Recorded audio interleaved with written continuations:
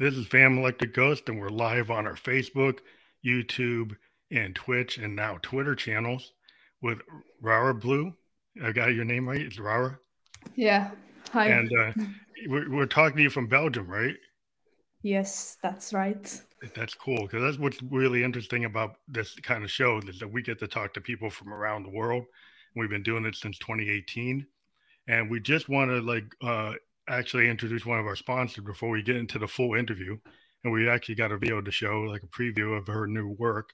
But we've got this iOS app that you can get from iOS App Store, from iTunes, or from the Android store at www.newsly.me. And they are an app that reads the news back to you in a natural voice. So if you use our coupon code GHOST 2021, and that's still valid, you get 1 month free premium subscription. So we stop scrolling and start listening to the news so you can multitask. And that's a cool thing to do. And what we're going to do now is bring up your link. It's going to be running through the whole show. It's got like your Destroyed Kid hyperlink, hyperfollow link to your new track, Broad Minds, coming up, right? Yes. So the other thing we like to do is actually show people the before we actually get into the interview. And I guess when you're somebody that knows a fan might be showing up there. We have a comment. So yeah, we've got it queued up, and we'll put you on mute, and then we'll come back. So then when we come back, we're going to do a full kind of behind the music interview. That's our style, to talk about like where an artist is coming from the songwriting style. And if that's cool, I'm going to play the video and put you on mute, and then we'll come back. Okay? Yes, let's go.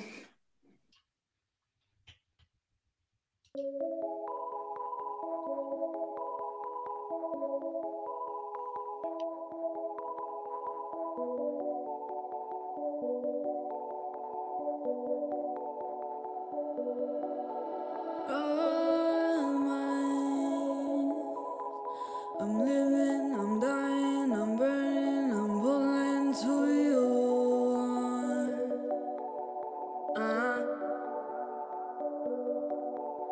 And see how the light it, and see how the fight it, all over joy.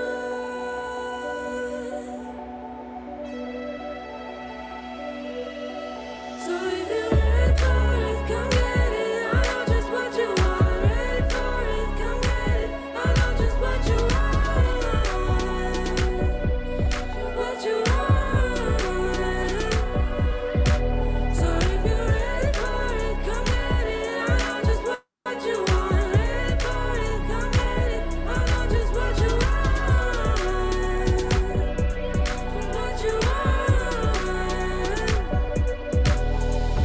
Stand up, fight the time to shine much brighter than the dawn.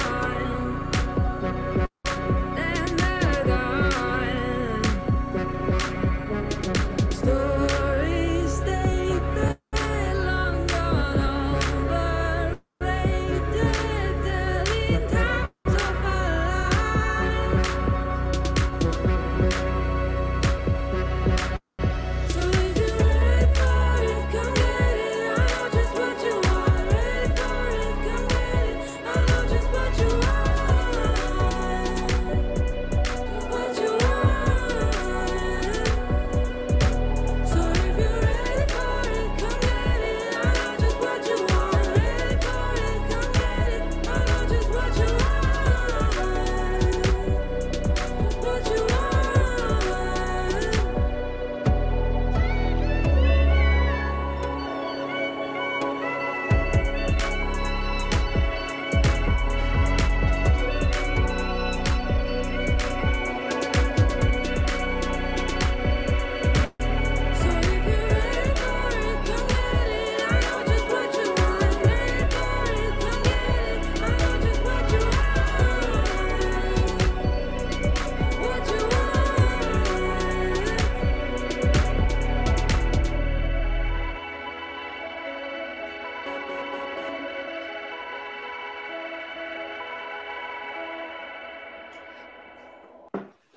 So Yes. I like the bass. You did describe your music as kind of bass heavy, and I do love that bass. Yes, yes, that's true. That's a beautiful video. So who directed that? Thank you. It's not actually ready yet. This is only the teaser, and Hmm. this video is gonna come out on 1st of March, Hmm. and it's actually made by some Estonian girls who are really talented. One is Anett Narusberg, another is Carol-Alice Tõnisse, and they are responsible for this video. And I'm super excited, and like really, they have what I really like about their work is that they have this like way of thinking that is not so like Typical. like so obvious, or like Yeah. I like that they like to create something that is a bit different. Yeah, that's the So one yeah. thing I do miss from the early MTV. Like I'm 54, right? And when MTV first started, bands would just go and just film themselves in the studio. Then you Mhm. actually started getting film directors. And then you saw like the Duran Duran videos where they actually had a film director that did little mini movies, right? Mhm.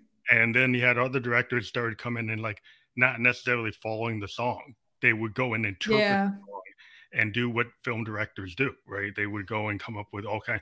So I do like miss that because a lot of things today are kind of obvious. They just don't try to do something unique. There was a Yeah. period back in the 80s when it first started where there were a lot of directors that tried what you're saying. Yeah.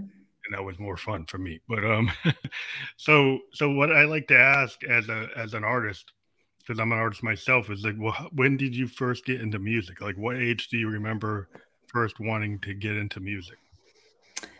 That is a really interesting story because I don't think that I remember ever like wanting to get into it, but I was into it before I even realized. I was put into this children's music school when I was 2 months old.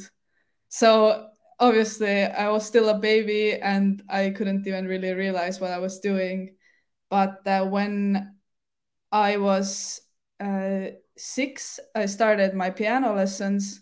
And so when I was 8, I remember I had these first moments where I was really like alone in the room behind the piano, and I was harmonizing on top of what I was playing. And I remember this as the first time that I really had like this spark light up inside Yeah. of me. So you But started to actually maybe write your own type of stuff, not just learning the songs that like everybody starts.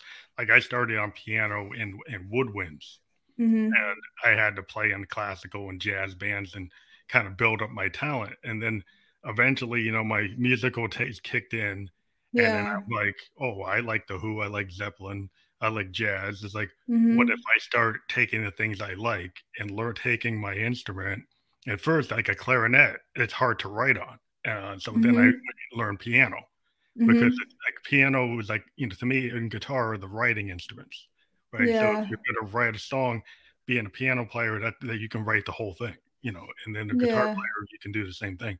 So, so is that like, was that an idea to learn piano to do that, or just learned because you wanted to go to a conservatory, you wanted to get real serious? No, really, like for me, I grew up with the music and choir singing and this type of music. And I had this private singing teachers, and I was like a competitive singer as a kid.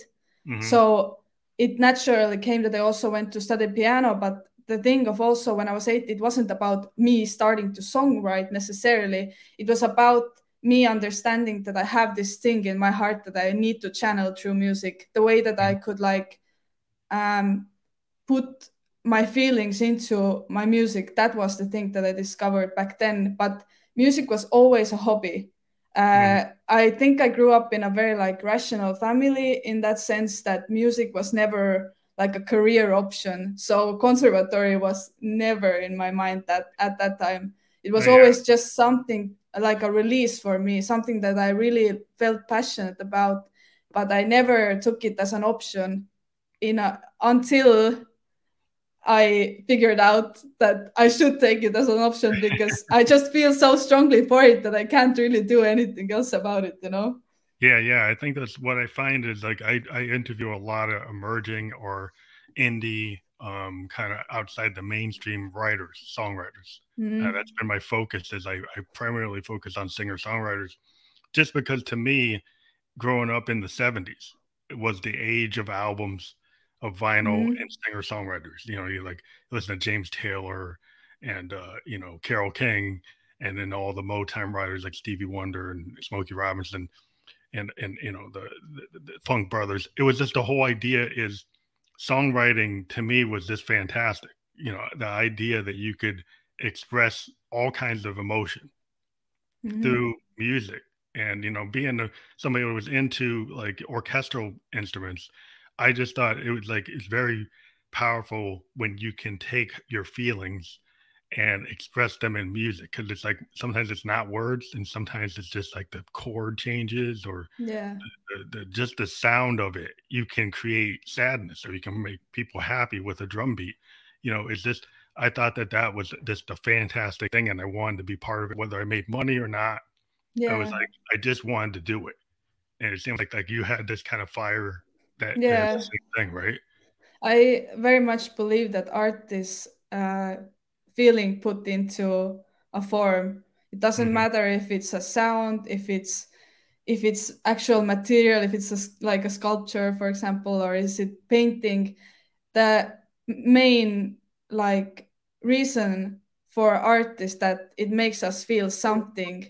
If it doesn't, then I would say that that is bad art. But if it makes you passionately angry at it, or like Yeah. it makes you feel or connect to some memories in your life, then that is what it's about. And also that as an artist, that's the thing that you want to create, is that you put your emotions into this whatever you're creating. Yeah, I think what I find is like music.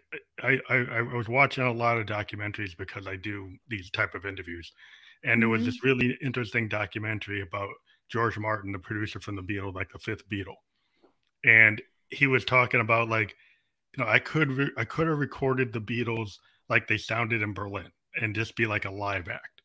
But then I decided like I like Monet as a painter. He was saying this in the interview, and I like the idea of a sound painting, which means I can in the studio I can create colors and all kinds of sound painting kind of concepts that you can't do right live. That because you Yeah. can do backward tape loops, you can do all this layering, you can do all this effect chaining. That the idea of a sound painting was very Yeah. appealing to me, because then that kind of merges like physical like art with music, and that's always seems to happen. That Yeah. now that we have video and we have all these other things on stage, we have like LED systems that artists can kind of combine visuals Hmm. with their music. But I think music without even a visual invokes this kind of sound painting, like a film, Yeah. like a story. Yeah. Yeah. That's what I always felt, that's really something that's important about the art form. Um, Yeah. Absolutely.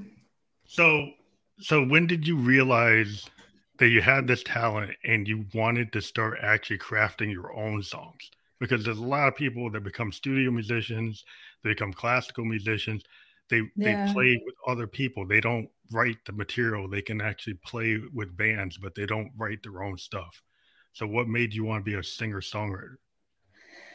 I think I just have a loud mouth and I have a lot to say, you know. So that's probably what was the main thing, that I really wanted to get my message across. It wasn't just about the music itself, but I really felt like I want to speak out, like I want to empower people. I want to speak about the things that matter to me, and maybe they also matter to some other people. And that's why I really felt like I had this urge to put it in my music. And also the things that I go through and all these types of things, I get this sort of release while I make my own music. So that's definitely the reason why I feel more as a creator rather than just like following a sheet note and doing. Yeah.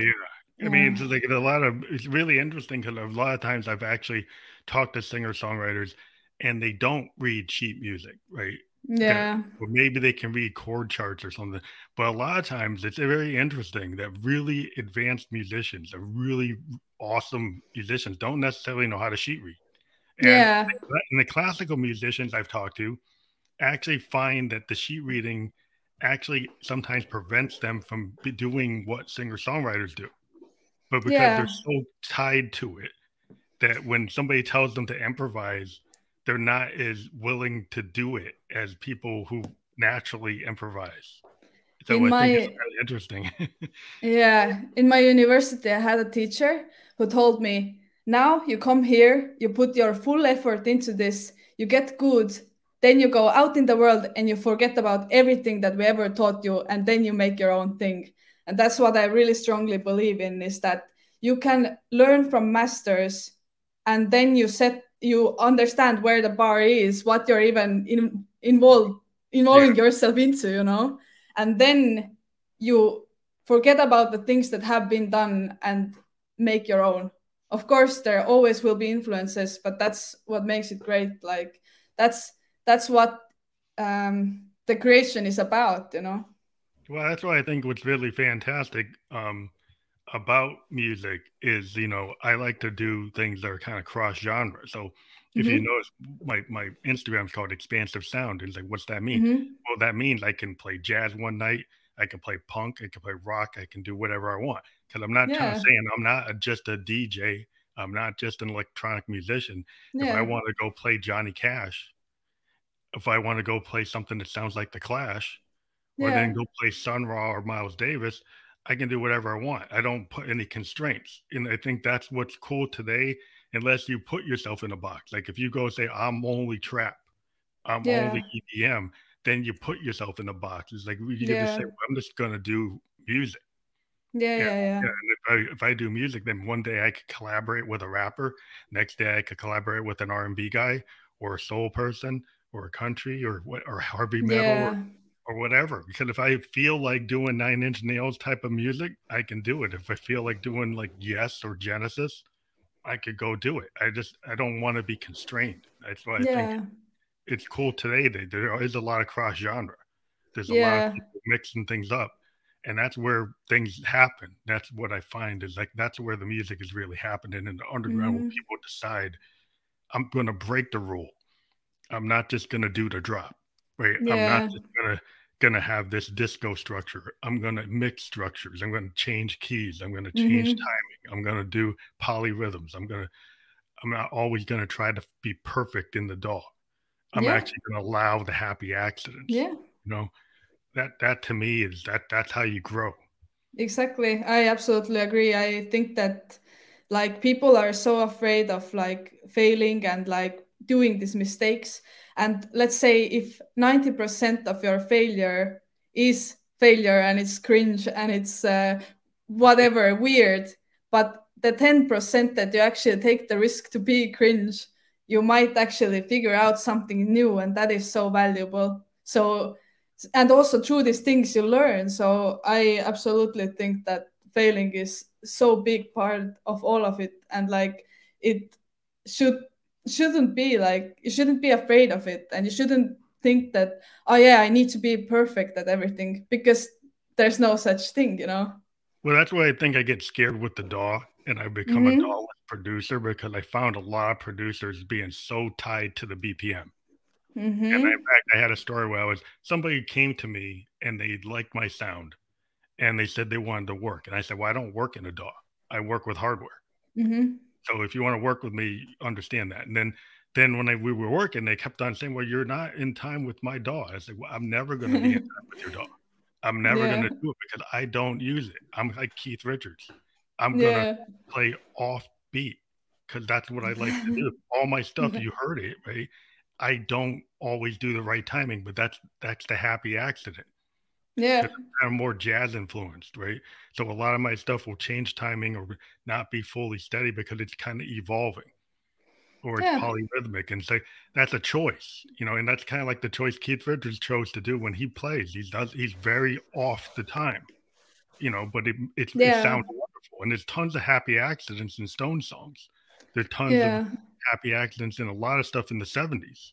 If you listen to albums in the 70s and you try to track it, it won't track that good in the DAW because there's like a lot of timing changes that they're all over the place.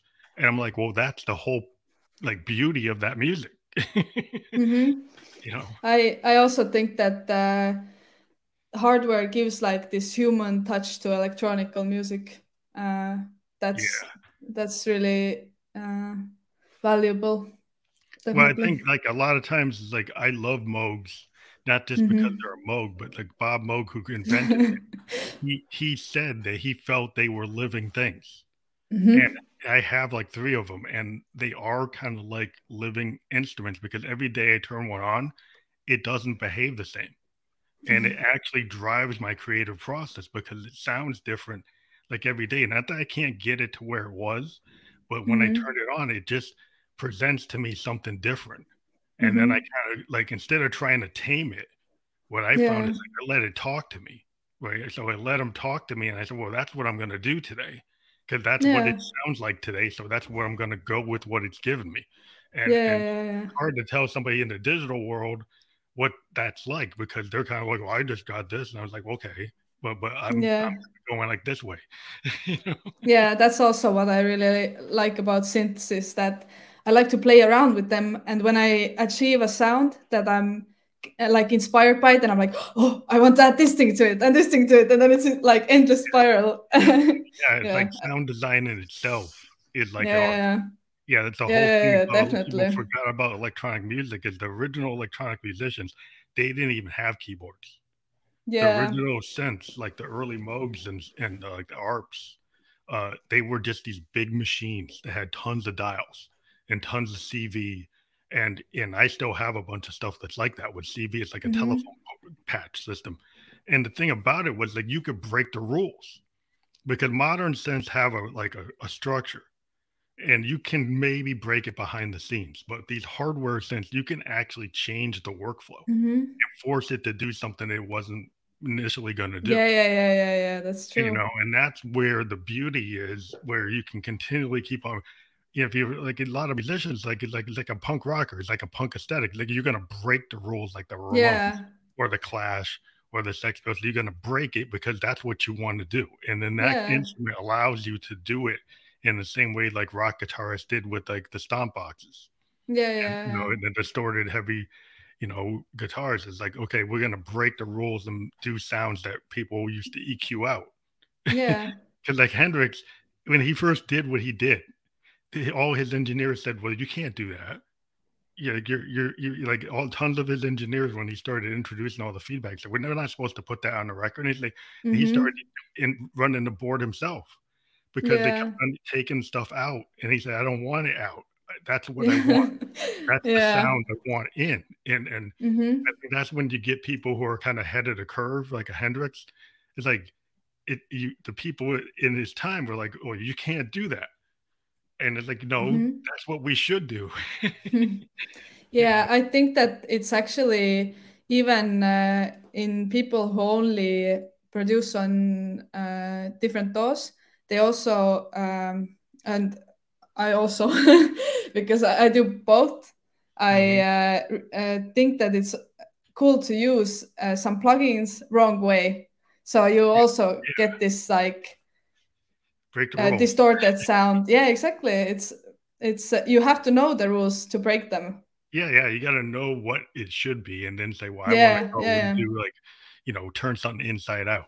yeah. Like, Mm-hmm. I started playing with analog Mm-hmm. modular samplers because then what you can do to the sample, you don't even see it.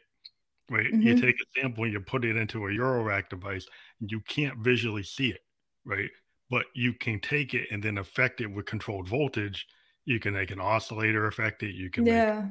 make a random voltage generator affect it. So when you do that without looking at it, right, Mm-hmm. you can cause things to happen Yeah. that are totally unexpected. And Mm-hmm. that is where to me is like I'd rather not look at the computer screen when I'm playing with a sample and run it through like an analog work chain, because Yeah, then yeah, you can deviate it so much that you'll never even get hit with the copyright, because you yeah. change so nobody can even trace what it was. Yeah, And that's the way to do it, in my opinion. yeah. Then you don't even get hit because you're like you just totally ripped it up. Um, Mm-hmm. and you weren't trying to keep it. Like I wasn't trying to get it to be like Ice Ice Baby. I Mm-hmm. actually want to turn it into something from another world, like Mars. You know, Yeah, yeah. I don't want it to be what you heard. I want it Yeah. to actually take something and make it unrecognizable. But Mm-hmm. so like we're talking about influences and reference points. Who would you say are the people that inspired you with your style? I mean, or maybe you just have a multiple people that do that, but Yeah, yeah, yeah. Um, Definitely, for me, I don't think that I have a certain style. I also see that my what I make is influenced by everything that I enjoy, which is hip hop, electronical music, and also pop music, and that's mainly what I grew up on. Since in my family there wasn't really that much of music listening. Instead, like only music listening was on our way to school in a car. So I always listened to radio. So pop was always main thing. something that I grew up on. But as I grew older and I got access to music, I really started enjoying dubstep and drumstep and also rap music and hip hop. And I fell in love with like the way of artists writing lyrics. So, for example, I really started respecting Kendrick Lamar. And Hmm. for example, completely different inspiration I find from Doja Cat, which I think that she's, of course, very, very popular artist right now. But what I love about her is her authenticity. When I was writing my music still on guitar, wasn't producing it. Then I stumbled on Doja Cat's Spotify. No, no, no, Or SoundCloud. SoundCloud. Yeah, SoundCloud. she started Yes. like on the underground in SoundCloud. Yeah, exactly. And but she kept her stuff up there, and I found it. And to me, to hear the like previous versions of the now hit songs, Hmm. it really like inspired me to also like show my process and not try to be perfect all the time, because that's the thing. Like now she has a whole team of people who Yeah, help she got a her big to production team. Yeah, she got like a exactly. famous producer. But I actually Yeah, really like her SoundCloud work, because like yeah. I like emerging artists. I started like again, I'm 54. I was like a radio Mm-hmm. DJ that Mm-hmm. played a lot of underground college radio, like back in the day in the early 80s, like REM and The Cure and New Mm-hmm. Order. And I was always going for like bands like placements and everything that was like in the under. Yeah, I would read Rolling Stone and Spin, and if I found like an emerging band that nobody liked yeah, or nobody heard of, I would play it, because yeah, like that's what I like. I like to find the new stuff. And but yeah, I like Doja Cat early work because it was really good, and it was like I didn't see that coming. And I'm like, this yeah, her songwriting technique is like it was songwriting. yeah, There's some people exactly. today like they don't write necessarily in a songwriting style. They write Yeah, like in hooks and clips, yeah. and they think they've forgotten kind of like the Beatlesque or like the Pink Floyds of the world, or even like the Zeppelins. Like there's a song structure that was Mm-hmm. prevalent, and now because you've got these clip-based machines in the DAWs, some people are just building like hook-based songs that don't Yeah. have all the bridges and the outros and the intros that you used to get. And I've always been like Mm-hmm. very into people who still structure in Mm-hmm. that kind of typical song structure. Not that there are other ways, because hip hop is different. Mm-hmm. But then with Kendrick Lamar, he actually took hip hop and started introducing pop ideas. and jazz Mm-hmm. ideas. So it is this kind of expansive thing. Because when you listen to Mm-hmm. Butterfly, it's got jazz, it's got like live instrumentation, it's got samples mixed with, Dylan-esque type of structure. Like a lot of rap is kind of like Dylan, and it's got very deep like songwriting that you can get from like a Neil Young or a Bob Dylan. And I was always very impressed because I liked, Dylan and Neil Young, and rap has that. Like if you go into rap, Mm-hmm. it's very dense with the lyrics, like Mm-hmm. tone. Very that to me is kind of where rock has kind of not gone where it used to be, and it's kind of lost that. Um, and that's why I think people like hip hop because it's kind of reminding them. I mean, you've got rock operas. I mean, you've got concept Mm-hmm. albums and rap albums. You got Yeah, multi yeah. rap acts that actually can get people to listen to a full 70-minute album, not just the single. People will listen to the whole thing. And then on popular music, Yeah. that's not happening. It's like, why? It used to happen. You used to be able to listen to the whole Queen album or the whole Sgt. Pepper album. Now Mm-hmm. people just listen to one song. But in hip hop, they actually get people to listen to the full record. Mm-hmm. So it's possible. That's why I always tell people, it's like, well, you can't get people to do that. Yes, you can. Different genres, people are still listening to the whole record. Mm-hmm. Yeah, I am also deeply in love with making albums. Like I feel this uh, with the single, it's such a short amount of time to tell anything. I think it's like these parts of like ideas, but if it's an album or if it's a bigger concept, then you can give a full story, like full perspective, full idea of all of the different ways you can like interpret it. So I really really enjoy albums and EPs and all that sort of stuff. I think that this insane boom of putting out singles is also due to marketing, Yeah, honestly. so Mark, it kind of reminds me like we've kind of gone full circle. If you go back to the 1950s and Mm-hmm. you look at Motown and Stax, those machines, like those record companies would put singles out like every week, tons of them. In Mm-hmm. fact, to the Yeah. point where multiple bands would take the same song and run it. Like the Temptations would do a version, the Four Tops would do a version, the Supremes would do a version, Stevie Wonder would do a version. And if it didn't work, that they Mm-hmm. would roll it to another band, right? So they would just continually putting out material and they say, okay, this doesn't work. Okay, this didn't work. Okay. They just kept on experimenting, but they continually put stuff out.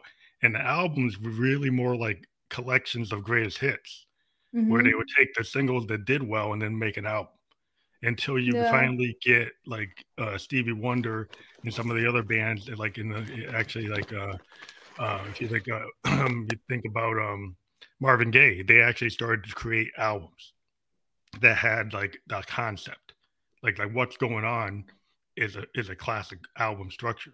You know, Mm-hmm. songs in the key of life from Stevie, that's a song structure. It's a full Mm-hmm. concept.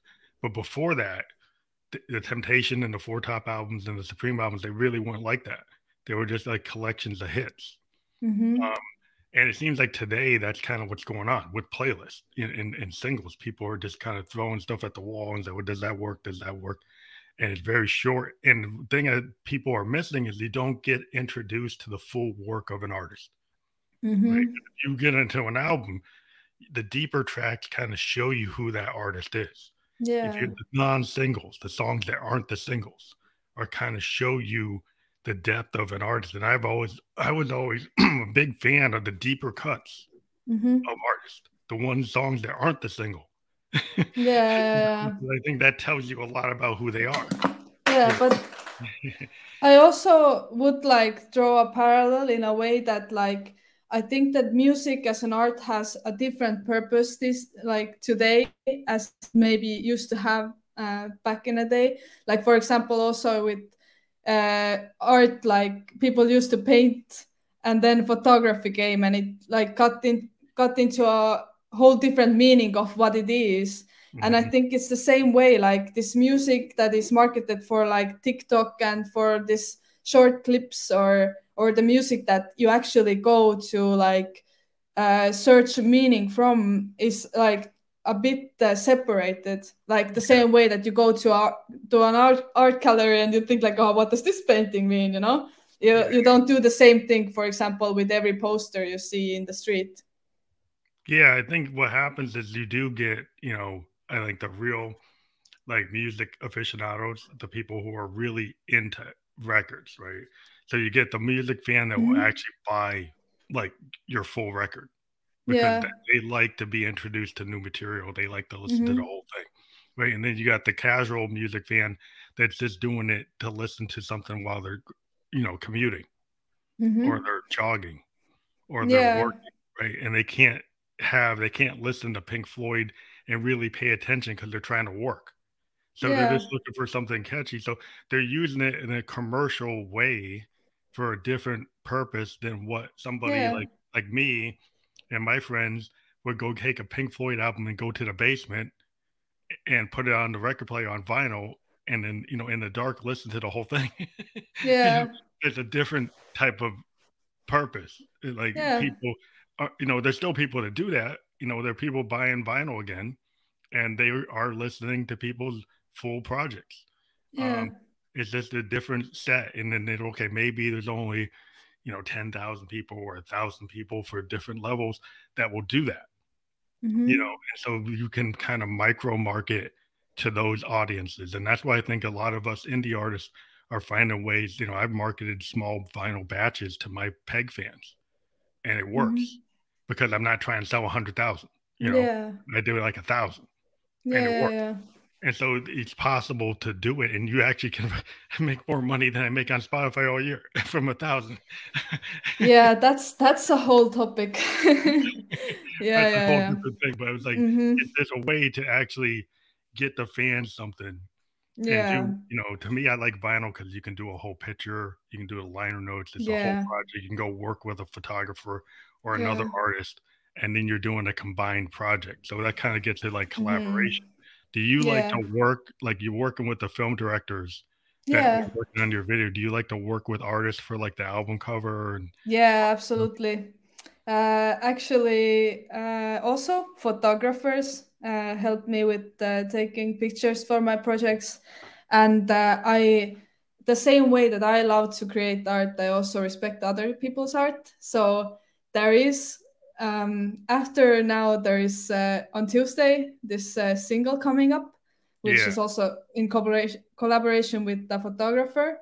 There's also the music video, and then there's one bigger secret project that is coming out, and with that there is some AI art, oh cool, and this is also made by someone else, not like an AI artist. So I'm really excited for that, and yeah, I absolutely love collaborating with others because I think that although I have a lot of ideas, I get so inspired by other people, like their way of thinking, their way of like going into things. So with not only other stuff, but also with music, I really enjoy the way that someone else's way of seeing the same thing completely differently is so like it helps me expand my own perspective in a way.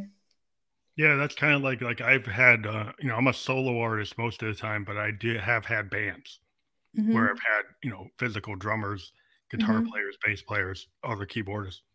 And the cool thing about, being in band, is I'm Mm-hmm. a primary songwriter usually in any band I was in.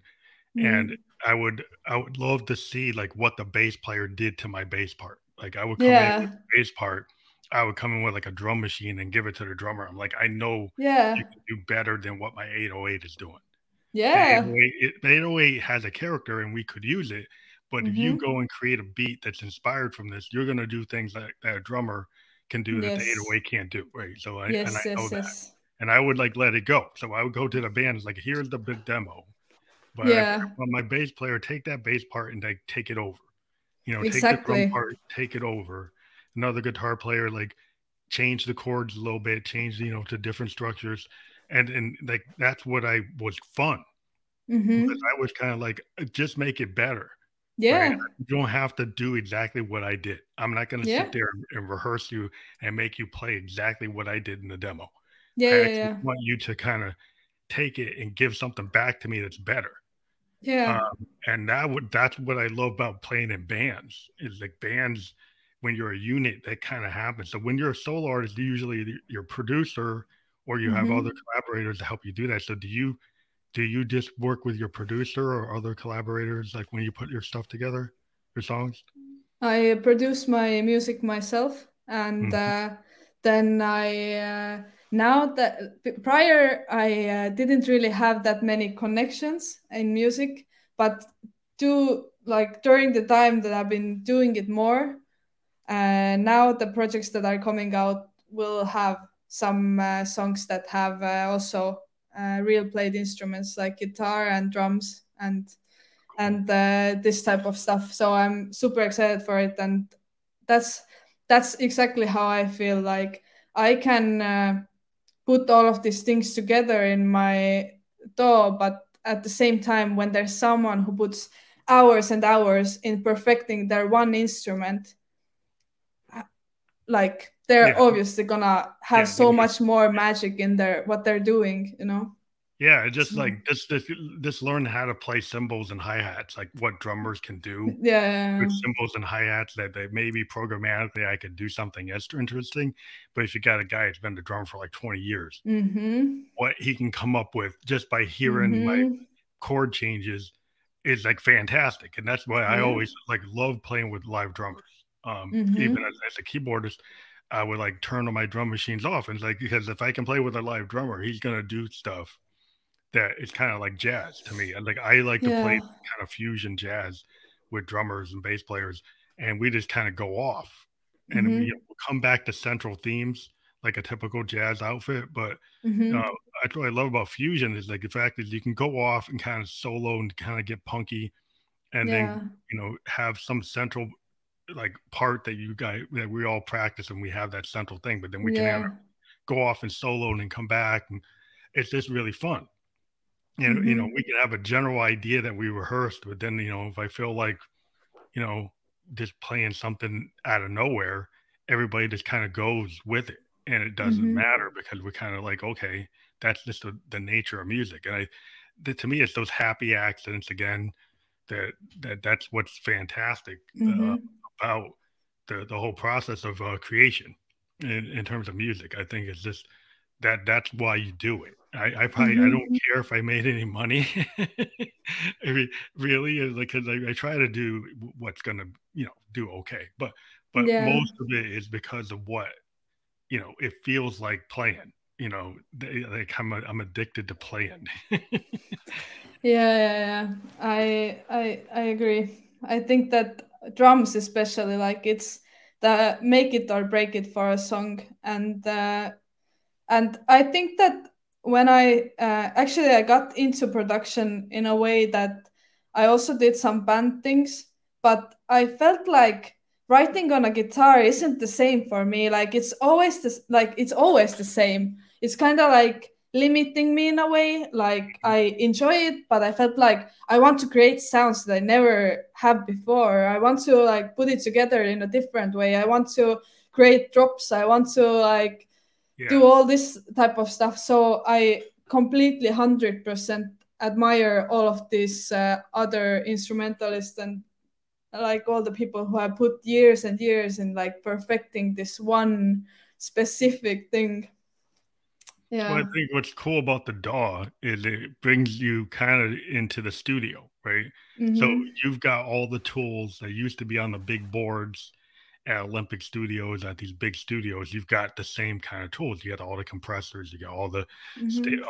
effects. You can run backward stuff. You can run, you can run analog instruments into it. You can run, other instruments into it. You can use software instruments and do bring a string section in that you would have had to hire a string to play it or Mm-hmm. play a mellotron to try to get it.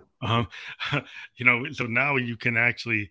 That's what's cool. That's why I became a keyboardist. Cause I was a woodwind guy, right? I'm playing clarinets and saxes. Like, well, I can't write. I could write jazz songs, but I couldn't write like pop songs. So I Mhm. said I needed something to write. So I got a piano. And then I said, well, I'm kind of limited. I'm just going to be writing like Carole King and Billy Joel and Mhm. Elton John. Not that it's bad, but like I want to be able to do other instruments. Then that's when I found synthesizers. I said, well, Mhm. I get a Mhm. synthesizer, like one of these Rolands. I can actually, the whole thing about being a synthesist is you just don't try to play a keyboard like a piano player. You learn Yeah. how to play a bass like a bass player. You go learn to Yeah. play a flute like a flute player. You learn to play the drums like a drummer. You learn to do the strings like an orchestra. Like so you become that Yeah. other instrument. And you Yeah. have to learn the techniques like the trills or the breaths that you have to take. Like, okay, if I'm taking a woodwind, I can't just keep on playing without a breath. I've Yeah. got to actually introduce the breaths. I've got to Yeah. introduce the aspects of that instrument. And that's what's fun about being a synthesist is like trying to actually replicate those native instruments on something that's not. Mhm. Mhm. And that's what I mean, DAWs do it now. I mean, before that, because I'm a child of the 70s, the synthesizer was the DAW. Mhm. A music workstation like an M1 or like, like a Phantom. That was what we did. We didn't have a DAW. We would use a Phantom or a Kronos or something like that. And now because there's a DAW, you don't have to do that. But I'm still Mhm. living in that world and I like it. um, Yeah. but because I like the hardware, but that's just me. Um, Yeah, but I feel like it's a completely different way of playing still, because even if you kind of understand the way to make your, let's say, drums sound as natural as you can in your DAW, then for example, the drummer who has done 10 years of drumming comes and tries to do the drums in a DAW and it sounds not good at all, which is strange because the technique is completely different, but like, yeah, you can actually do yeah. things that kind of like what George Martin said. The studio becomes like a sound painting, and you can do things Mm-hmm. like you said. I'm not the Beatles aren't just sounding like they did in Berlin live. They're Mm-hmm. doing things that you can't actually reproduce live. I mean, there's backward Yeah, tape loops. yeah. There's all this layering Mhm. that that you can't Yeah, reproduce. That's like the studio version of the song exactly. Yeah. is totally different than the live version of the song. And I'm Mhm. cool with that. Like, I'm not, sometimes I'm like, I don't want to just replicate what I did in the studio when I go play Yeah. live. I don't necessarily want to run all my backing tracks. I will actually create a live version that's actually playable, that I don't have Yeah. to have all this other stuff happening because, like, this is the live version. It's different than the studio version. Studio version, I could do all these things. When I Yeah, go live, exactly. it's like I can only do this much. And I'm not Mhm. going to bring those backing tracks, so I don't want to get locked in to what I originally wrote. So I'm going to just interpret it in a different way. Yeah. I think that's something when I started producing that didn't really think about was that how is this gonna sound live? Am I really going to say that out loud live? Like all these Yeah. things that I didn't really think about prior. Oh yeah. So I was just like, I am in my room making my own music. Like I Yeah. say what I want to say and I make what I want to make and I put everything that I want and I make the drop as loud as I want and I 808s rip so hard that literally my heart goes out of beat. But Mhm. then I like realized that actually like it's not only about what I want to put into it. It's also you really need to like think about what people get out of it. Yeah. So Yeah. because otherwise there's no point of even like releasing your music if you're only doing it in a perspective of I want to say this and I want to do this and all this stuff. Which, yeah, But it's kind of like the punk thing. Like the punk yeah, yeah, perspective is like a punk band can come out and they can be screaming and yelling yeah, and whatever, but it's like, is it really kicking over? yeah, yeah, Like yeah, yeah, even like when the Clash first started, they were like a real punk band. It was like yeah, they were yeah, punk. yeah, yeah. Then what Uh, did they become? They actually started to craft all their like had Caribbean and African rhythms, had hip hop rhythms. They started to actually structure things that were more listenable. By the time you get to combat yeah, rock, it's got like pop sensibilities, even though it's punk. yeah. It started to I get to a point where you actually could, it's a song. mhm. Not just a punk song, but it's actually a popular radio song. Yeah, I definitely agree with the punk attitude. I think that I took it very hard from the music I was doing prior, and Hmm. now I think that I have started to make music that is, it has the meaning, which is the most important to me, but it's delivered in a more refined way. Because, you know, like as you make things anyway, you get better at them, you get more skill, you get more like mindful about what you're doing. So I definitely am excited for the things that now are gonna come out, and I'm really excited to hopefully start performing them. And yeah, super But I think it's exciting. really cool to kind of merge like a punk aesthetic, right, Mm-hmm. with a kind of pop sensibility. Mm-hmm. And I think where you get the highest level of that was like Kurt Cobain, right?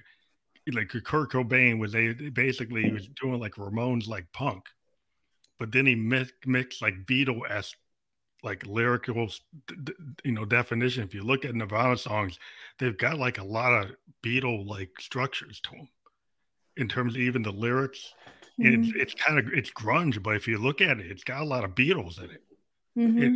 It's got like Beatle chords. It's got like lyrics that are like John Lennon like lyrics, and you're like, that's not just punk. It's like something else. So he kind of took that punk aesthetic, and then was able to kind of come into it and create the grunge. And Mm-hmm. that's probably the best definition of grunge is Nirvana. But it's just unbelievably dense. There's a lot to it, and so you can take that, and then you could go like electronic with it. You get like a Trent Reznor. You get like a Nine Inch Nails, and he's got very interesting things that have this aggressive punk thing, but he's doing it with sense. And Mm-hmm. that was always big inspiration to me, because like a lot of sense can be very poppy, and be very, Mm-hmm. very, pleasing to the ears. But Mm-hmm.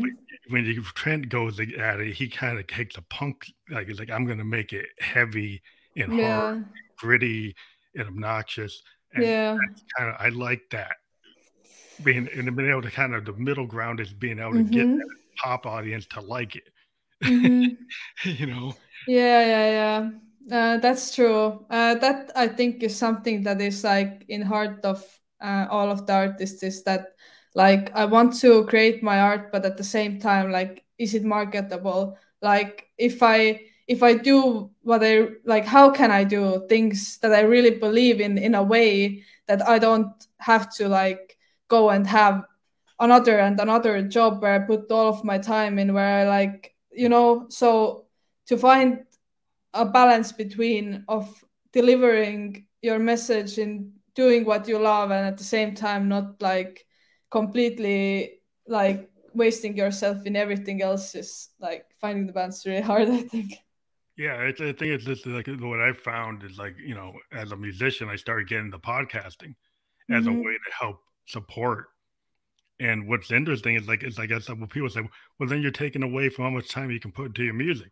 I said, well, Mm. like being a musician, being able to talk to other musicians is a Mm-hmm. core thing about being a musician, right? So Yeah. every time I get to talk to another musician, it helps me with my music. So it's worth taking the time out of writing a ghost song or a peg song to talk to somebody like you and get a Mm-hmm. different perspective. Mm-hmm. And then I can take that and it's like, oh, that's a different way to look at something. And I Yeah. hear Yeah. it every week. I'm hearing different bands. I'm Yeah. listening to what you're doing, and then like that inspires me in itself. Not that I'm going to clone what you're doing, but the fact that I'm outside of my own Yeah. head, that I'm actually Exactly. listening to other people. I think Mm-hmm. that's core to being a musician is to actually experience as much music from other people, Yeah. and you grow as a musician by connecting with other musicians. Exactly, 100% agree. That's why I also love collaborating. So maybe next week you can see my podcast popping up randomly, so I can also. It's a really. I've actually got other artists have I've interviewed have actually kicked off their own. Really? Yeah, just because it is a growing form, Yeah, it's and really great idea though. it does help how it helps push your brand, even if you're Yeah, not yeah, talking yeah, about yeah. your own music. If Yeah, I you get it. branch out, I had a guy. He was like he's making cookies. He was Mm-hmm. like showing how bad he played golf.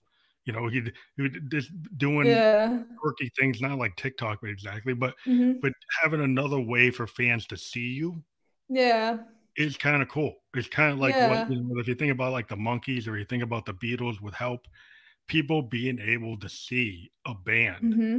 in a different Yeah. way is not a bad idea for marketing. And Yeah. in fact, it actually gives you a longer form to Yeah. put Yeah. your Yeah. music on, because like where you're on a Spotify playlist, you got 2 minutes.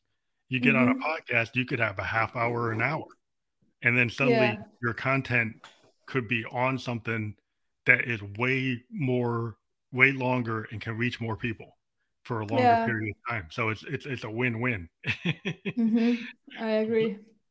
But Yeah. yeah, it's just a thought. Yeah. Yeah. But like collaborating, I think we talked about that, but have you thought about like being in somebody else's band or doing a feature for another band, or totally different like Mm-hmm. genre? Yeah. In totally different genre. I haven't really, but I'm always down for a challenge. So if anyone needs a top liner, here I am. But that's what I usually do. Yeah, I when people reach out to me, I can write the top lines for them and do those things. And also I collaborate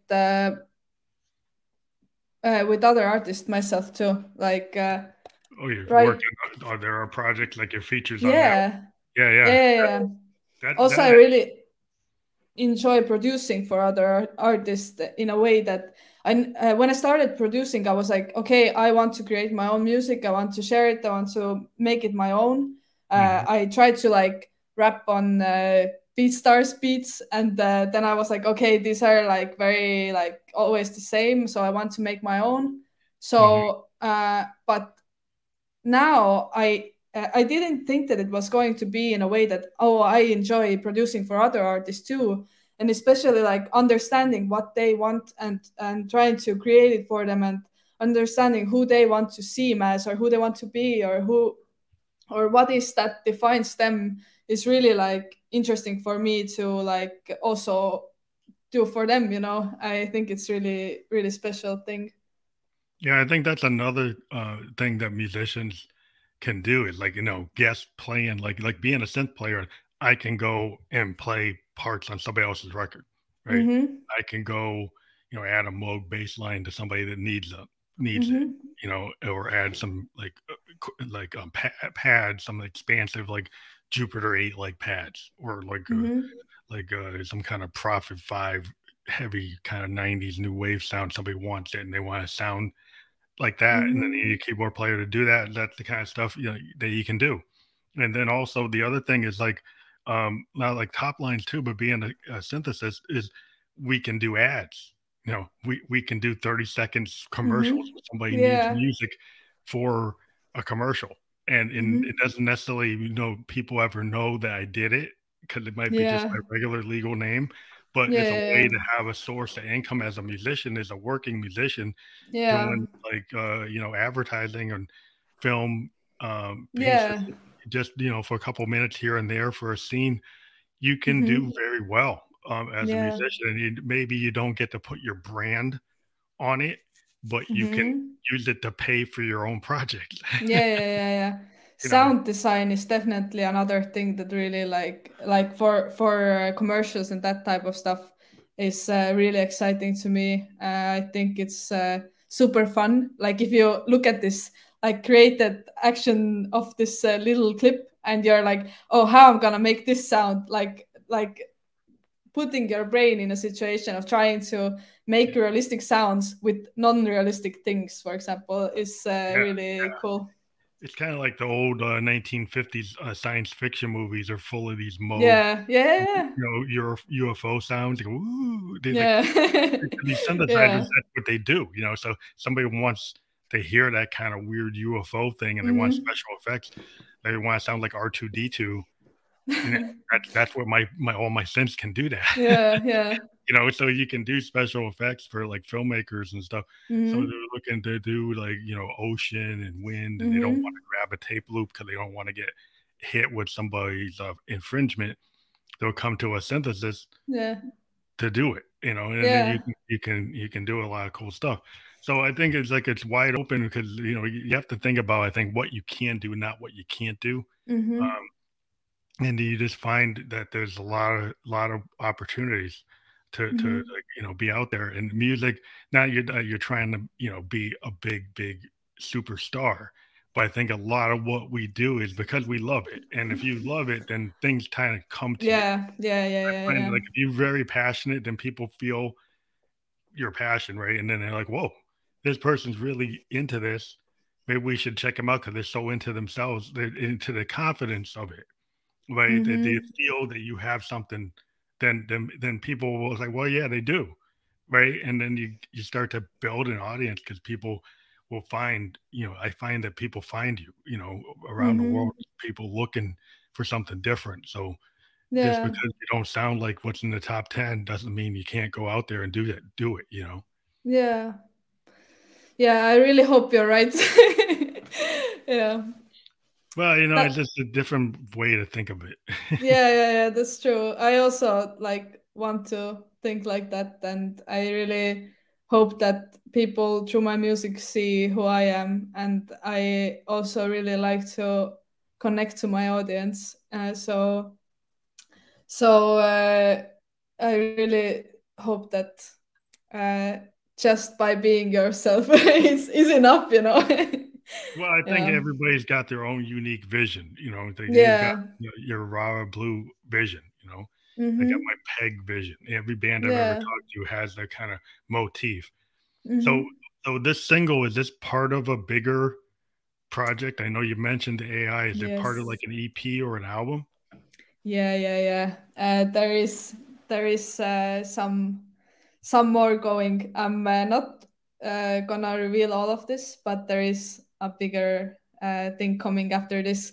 But first, go on this link and It's the first hyper one. follow the single, and then Yeah, let's yeah, watch the music video because that's also super exciting. And then yeah. there's gonna Well, be the you got full to start. story. Yeah, you have to start. I think like you have to kind of have the hook and get people into Yeah. it and get them into the rare blue like world, Mm-hmm. right? So just like Yeah. try to get people in the peg world. That's how I try to get to get people to listen to me when I interview people and artists. They're Yeah. different every week. I try to bring them into our channels. Make sure they subscribe to our YouTube. Yeah. Because that's the thing. And one thing I think people forget is like it doesn't take a lot of time, but I would just suggest to anybody who watches and listens to the people I interview, please make sure you subscribe everywhere on the social media where you find the artist like Vera Blue. Like if you're on the YouTube, subscribe if they're on the YouTube. Subscribe on make sure you hit the likes, you download, you subscribe where you can, you purchase, not just stream, Yeah. because that shows the support of an artist in the same way YouTubers get people to support them. We Mm-hmm. need people to support musicians. People just think musicians are running Yeah. around in limos and stuff, and it's not like that anymore. Especially these times that we're going through right Yeah, now, like when there's not as much shows that all of those things are restricted, like it's really needed to support all of the artists. yeah, So yeah, they sure. wouldn't quit and get a fully day job, you know? Yeah, I yeah. think. Like make sure that we don't have to, have like 3 day jobs. Yeah. Yeah, Like if exactly. you subscribe and you download and you, especially like in a place like a YouTube, is like if that is very important to hit that subscribe button. I don't know Yeah. how much anywhere you can find a subscribe button and the artist is there, make sure you hit it because it's very Yeah. important. So I just wanted to thank you for being on the show. It's been really great. And to let everybody know, this will be on Spotify video podcast. If you didn't know, Spotify has a new program for podcasters, and our podcast is one of the video podcasts that's there. And it'll be there within an hour.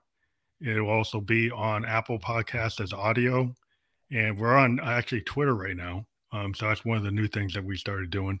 So thank you very much for being on the show, and we appreciate it. And when your album drops, let us know. We like to have people come back. Yes. And if you ever want to get into our festival, we're going to do another one in July where we have every guest who's ever been on the podcast. We ask them to be part of our bedroom producer festivals, And we just had our second one last week, and we're going to do a third one this year in July. Thank you for inviting me, and I really, really hope that although my Instagram got restricted, then I really hope that the people who care for my music and like everything that I do, that they still like got to come here and listen to what I have to say. And also, yeah, thank you, and subscribe and keep the artist alive. Yeah. Thank you very much. We'll talk to you again. All right.